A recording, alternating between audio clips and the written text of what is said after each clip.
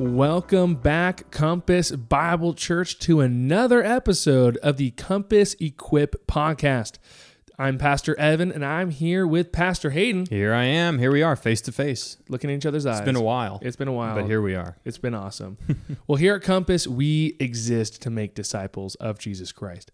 We do so by reaching people for Christ, teaching people to be like Christ, and training everyone to serve Christ. And everything that we do, including this podcast, and now as we're here together, is to make disciples of Jesus Christ. Well, Compass, we continued our series this past Sunday, and house flippers. Talking about how the discipline that works based off Colossians 3, verse 21. And I've been really enjoying reading these short verses. Well, here's Colossians 3:21 as a refresher. Fathers, do not provoke your children, lest they become discouraged. All right, Pastor Hayden, what was your focus this past Sunday as you taught on Colossians 3:21? Guys, it was great being with you this Sunday, worshiping the Lord together, singing His praises, sitting under His teaching, and fellowshipping with our brothers and sisters. So just so excited for that. Looking forward to these life groups this week. And as we jump into them, just remember the main idea of this sermon is this: comprehending, that means that for us to understand the purpose of godly discipline is so important for anyone who desires to correct their child in a way that nurtures their soul and tames their heart. And so we recognize in our world that we all have a problem, and it's called rebellion. And we all have rebellious hearts, and it's even to the littlest of these, we have this problem that we have a rebellious heart. And so what we want to do in discipline is to nurture their souls. We want to bring them up in the teachings of the Lord. We want to bring them up in the admonitions of the Lord. We want to nurture their souls because we want to make them wise unto salvation. And we also want to tame their hearts. We have a rebellion problem. And so God teaches us through Scripture that we all have the same problem. So we want to use discipline in a way that brings our children up in the wisdom of the Lord and teaches them this problem at an early age. So as they are made wise unto salvation, they see this, they recognize it, they turn from it, and they trust in Christ. So there is our main idea. And they comes across in the 3 points that we talked about this last week is to, number one, tame the heart of your rebellious child. We gotta understand that this is our goal as parents, is to help shepherd the hearts of our children. And because of that, we understand that they're wild in their heart, they're rebellious in their hearts, and they're going to show you a lot of those just in their day-to-day life. And so you will have no lack of opportunities to shepherd the heart of your rebellious child. And so we should. And the second point is to discipline for the purpose of discipleship. Discipline has got a bad rap for a very long time. Tons of studies out there that are working towards trying to have less discipline in the home. But we have to understand as Christians that discipline is such a good thing. And often discipline is given a bad rap because of how people discipline.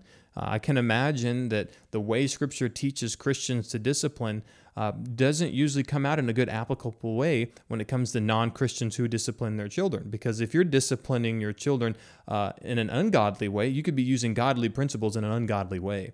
But for Christians, we want to discipline for the purpose of discipleship. That all the discipline that I'm going to enact in my home is for the purpose to lead my children to know the Lord. And that's how God Himself disciplines us, is by leading us closer to Him through discipleship and discipline. So discipline needs to be measured. It needs to be purposeful. It doesn't need to be out of anger and wrath, but out of a desire to see your children be brought into a relationship with God. And so therefore we need a discipline for the purpose of discipleship. And finally, we ourselves as God's children, that is all of us from 99 to 0 who've turned from their sins and trusted in Christ, we need to make sure that we ourselves don't shirk God's discipline.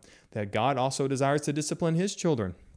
Deuteronomy 8:5 says this: as your father disciplines you, God also disciplines His children. And so it's a principle in Scripture that God will discipline us, and we need to handle it appropriately and not give excuses and not accept nor confirm that God disciplines His children, because He does. So we don't need to shirk that discipline. Right, Pastor Evan? That's right. So Pastor Hayden, that is what you taught on Sunday. Is there anything that you may have wished you were able to say on Sunday but just ran out of time?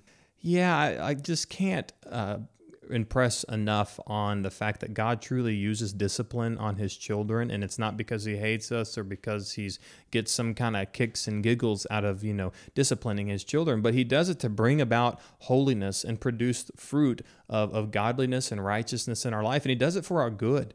And I think of verses like John 15, 1 through 2, that we all love. It's talking about abiding in Christ. And this is what it says in verse 1. I am the true vine, and my Father is the vine dresser. Every branch in me that does not bear fruit, he takes away. So there we go. So if it's not bearing fruit, he takes it away. And that happens in the form of discipline. But listen to this. And every branch that does bear fruit, he prunes, that it may bear more fruit. So even the vines that are bearing fruit, he still prunes them. And that takes the form of discipline in many different aspects. That is, when you get pruned, that means something gets cut off. It hurts. It's painful. But God does it for this purpose, that it will bear more fruit. And so we need to understand that God's discipline for us is for our good, and it's to produce something great in our lives. And so I couldn't really, you can't really spend too much time on that. So it's a verse I didn't talk about on Sunday, but one that you can look to when you are under the good discipline of the Lord. All right, Pastor Hayden, we are entering this week as we prepare for our life groups, as we go through these application questions and write down some answers. What is a focus you want us to have as we dive into these application questions? Number one, like last week, what I want you to do is write down an observation or application that you've found particularly helpful from the sermon. It's just an easy way to get your mind going in these application questions is think back to the sermon, or even as you've listened to that sermon, maybe you've already done this, but as you think back on the sermon, write down an observation, something that really stuck out to you, or an application that you really thought, wow, that would be very, very helpful for me to institute in my life. And then be ready to share that with your life group, because you're going to help start engaging conversation as well as start the discipleship process in your life group. That is, as people hear you speak, they begin understanding the need to apply that in their life. And that's how you guys will grow and sharpen one another, as iron sharpens iron. And so that's a really great way to start your life group. And really the rest of it is simply this. Use these questions for personal application. That is, you read these verses, you read these questions, and write down how you can apply it. Not how your mean old neighbor can apply it, or not how that person that you got upset with last week could apply it, or how other parents in this world should apply these, but how you yourself can apply these. That means don't use things like third person. Use first person. I, me, I need to do this.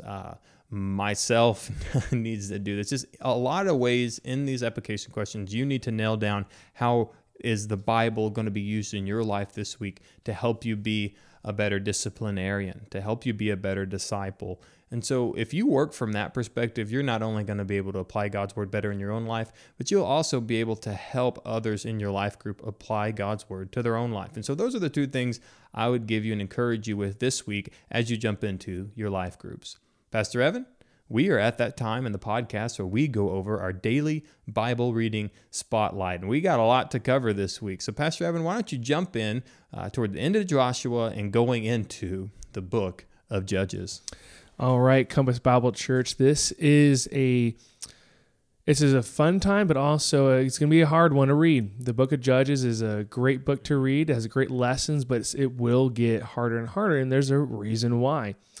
And so as we finish up Joshua's 21 to 24, I want you to make sure we wrap this up well, to remember what Joshua's trying to get at, because it's going to be helpful to understand Judges.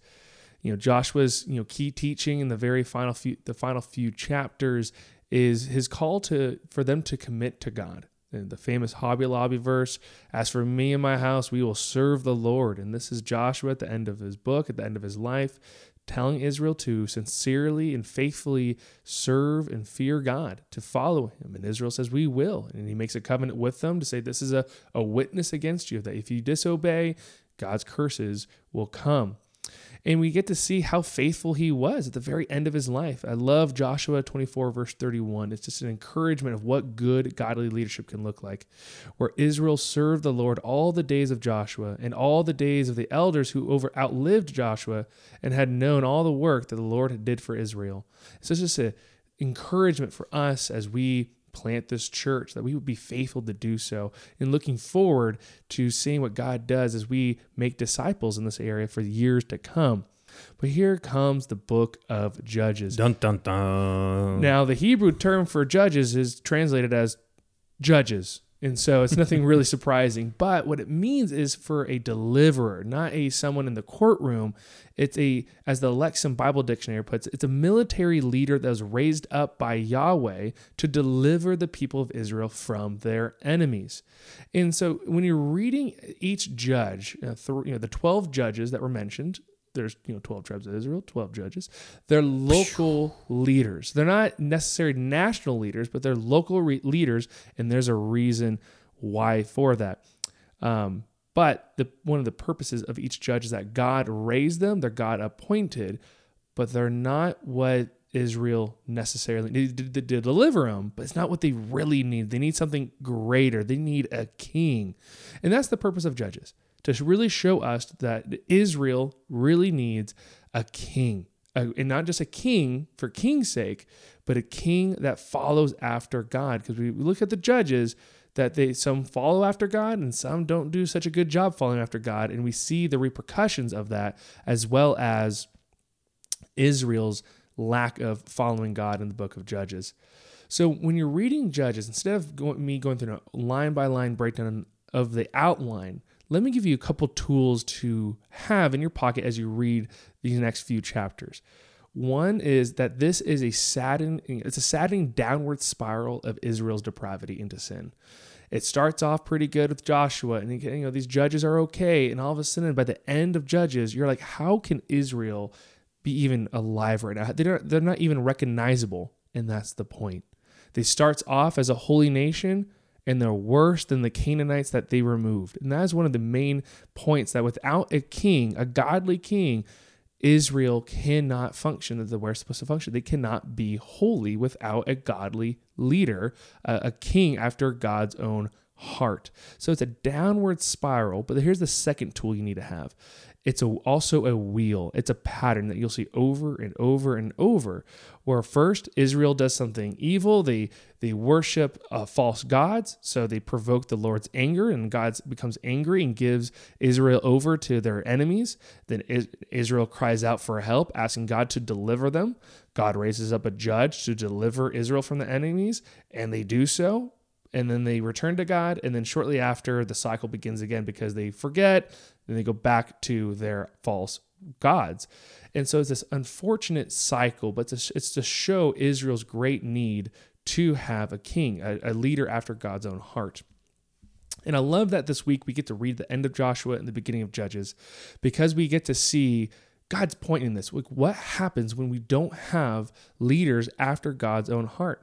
I mean, first off, we can see this also brought to you by the Lexham Bible Dictionary, that Joshua established land control, but in Judges 1, they lose land. In Joshua, he established an obedient, unified people.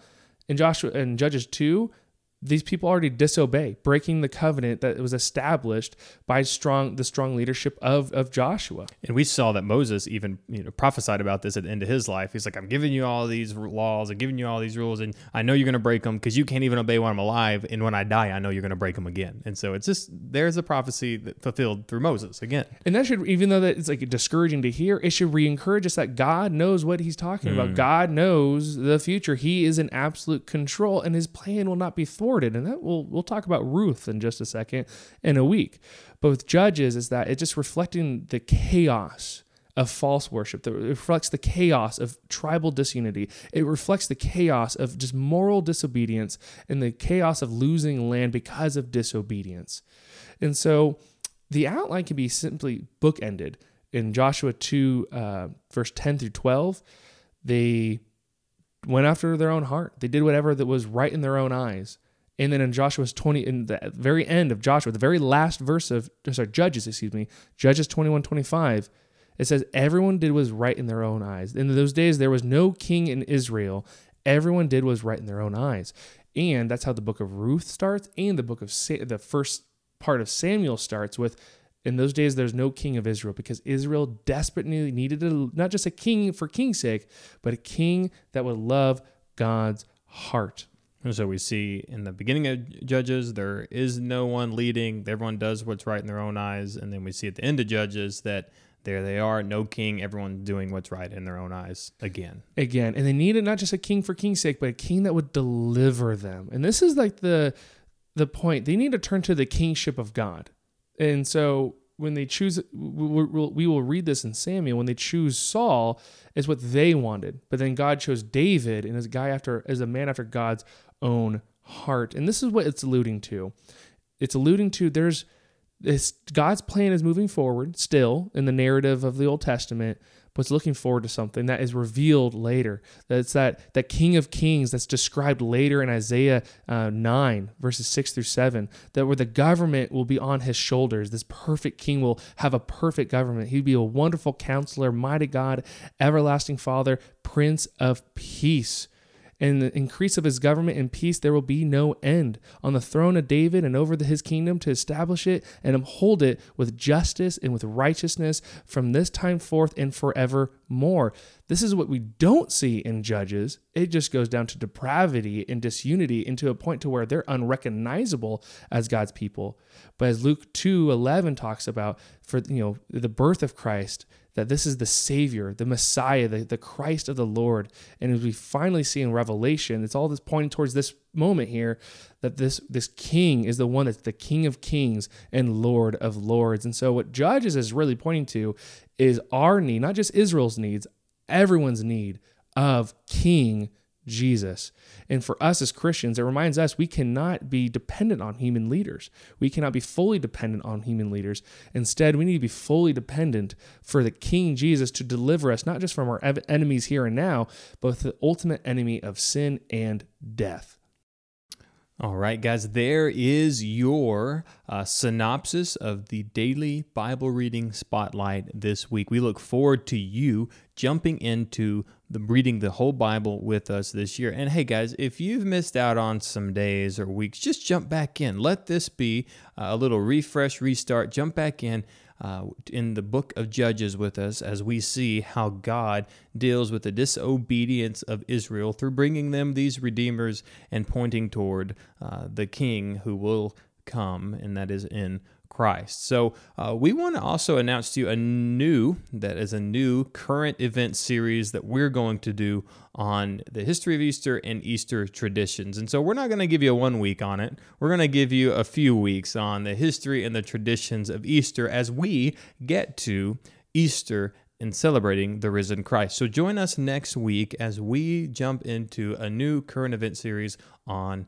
Easter. So on that note, Pastor Evan, we got some big time announcements coming up in the life of our church. Would you like to start us out by letting us in on some things that are going on at Compass?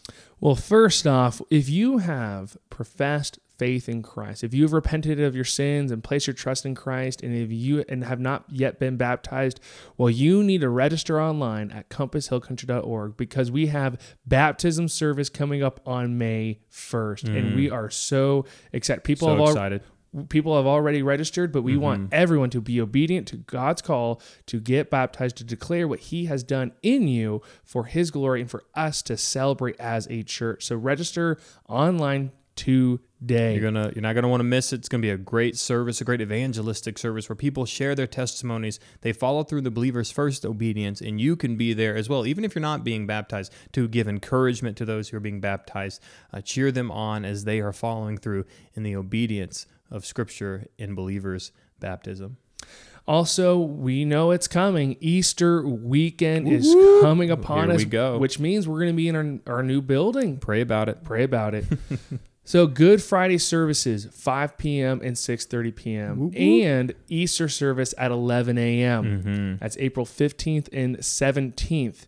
And so make sure you are inviting your family, you are inviting your neighbors, you're inviting the strangers you meet at HEB or at the bank, the random people that you see on the sidewalk, throw them a flyer. This is a time to invite people to hear the saving gospel of Jesus Christ at Good Friday service and Easter Sunday service. The gospel's going to be preached. We want people there to hear it, to respond to it, so they can join us in eternity in the blessed presence of our Lord. And so be there and invite people to Good Friday at 5 and 6:30 and Easter services at 11 a.m. And we're going to have something real big after the 11 o'clock service. It's really big. It's going to be really big. It's a lot of fun stuff. There's going to be stuff. A lot of fun stuff. A lot of stuff. And we're going to tell you all about that stuff, but not right now. We have a lot of stuff already booked. I mean, I want to tell them, but I'm not. There's some stuff planned. There's some big things happening. I mean, you're going to be full of food, full of joy, full of laughter, and full of the Lord. All right? That's right. Be there at Easter service. Invite people because there's going to be a giant celebration after Easter, and we want everyone to be a part of it. We got some other ways to get people a part of this, don't we? That's right. What are we doing? I was going to say, what are we doing, Pastor? I'll tell you what we're doing. That's all right. We are going to have a church-wide outreach on Saturday, April the 2nd from 8 a.m. to 1 p.m. That is this. Our whole church is going to get together at our new facility. We're going to pray. We're going to pray, and then we're going to go out into the community, into a bunch of neighborhoods that are close to our church, and we're going to invite them to Good Friday and our Easter services. We want to pack that building out. It's a stewardship from God. We want to have 2 or 3 or 4 services in the future where we are preaching the gospel. We are seeing people saved. We are seeing people jumping into community, growing in Christ, getting into a life group, really getting into life on life with other Christian believers. And so what we want to do is we want to get out there and invite people. And so we want you to join us at 8 a.m. on April the 2nd in front of our church building, where we're going to pray and we're going to get out there and we're going to invite people to church and invite them to hear the saving gospel of Jesus Christ. And after we're done, we'll meet back at the building and we'll have some lunch together. Under the oak trees. Under the oak trees. We're going to have lunch under the oak trees. It's a very Texas thing. It's very biblical. Biblical thing. It's not a sycamore tree, but it's an oak. It's like close enough. Close. What else do we have, Pastor Hayden? All right, we got something else real big that we think a lot of you guys will really enjoy, also sweat a lot. We have a church work day, Saturday, April 9th, and we have a lot of major projects going on at the church. Although the construction work is not done or is about to be done, you know what's not going to be done? All the other stuff. So there's a lot of things we need to do, a lot of hanging up, a lot of putting together, a lot of putting in place, a lot of cutting down.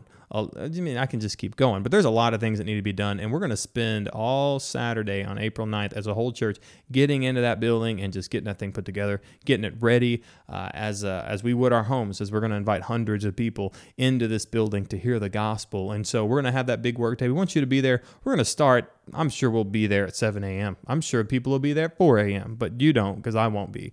We're going to be there early in the morning. We'll probably start around 7, 8 o'clock in the morning. We'll also have lunch there for you too. So you really, if you want to eat, just come to all these things that we're doing as a church, and then just also participate in the advancement of the gospel.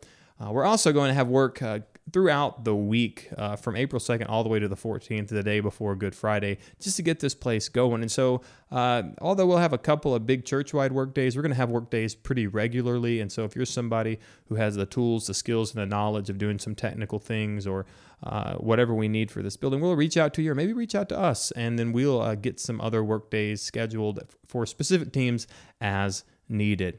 There's a lot of stuff, isn't it, Pastor Evan? It's a lot of stuff, but so good. So good. I mean, look how cool God is, just bringing everything together. Super cool. He's super cool, super awesome, super sovereign. Super sovereign. And just to see how he is growing this church just at the right amount for us to be able to enter this building and welcome in the crowds to hear the saving gospel of Jesus Christ. I can't wait to look back in this moment years from now and to think people got saved today. People got saved.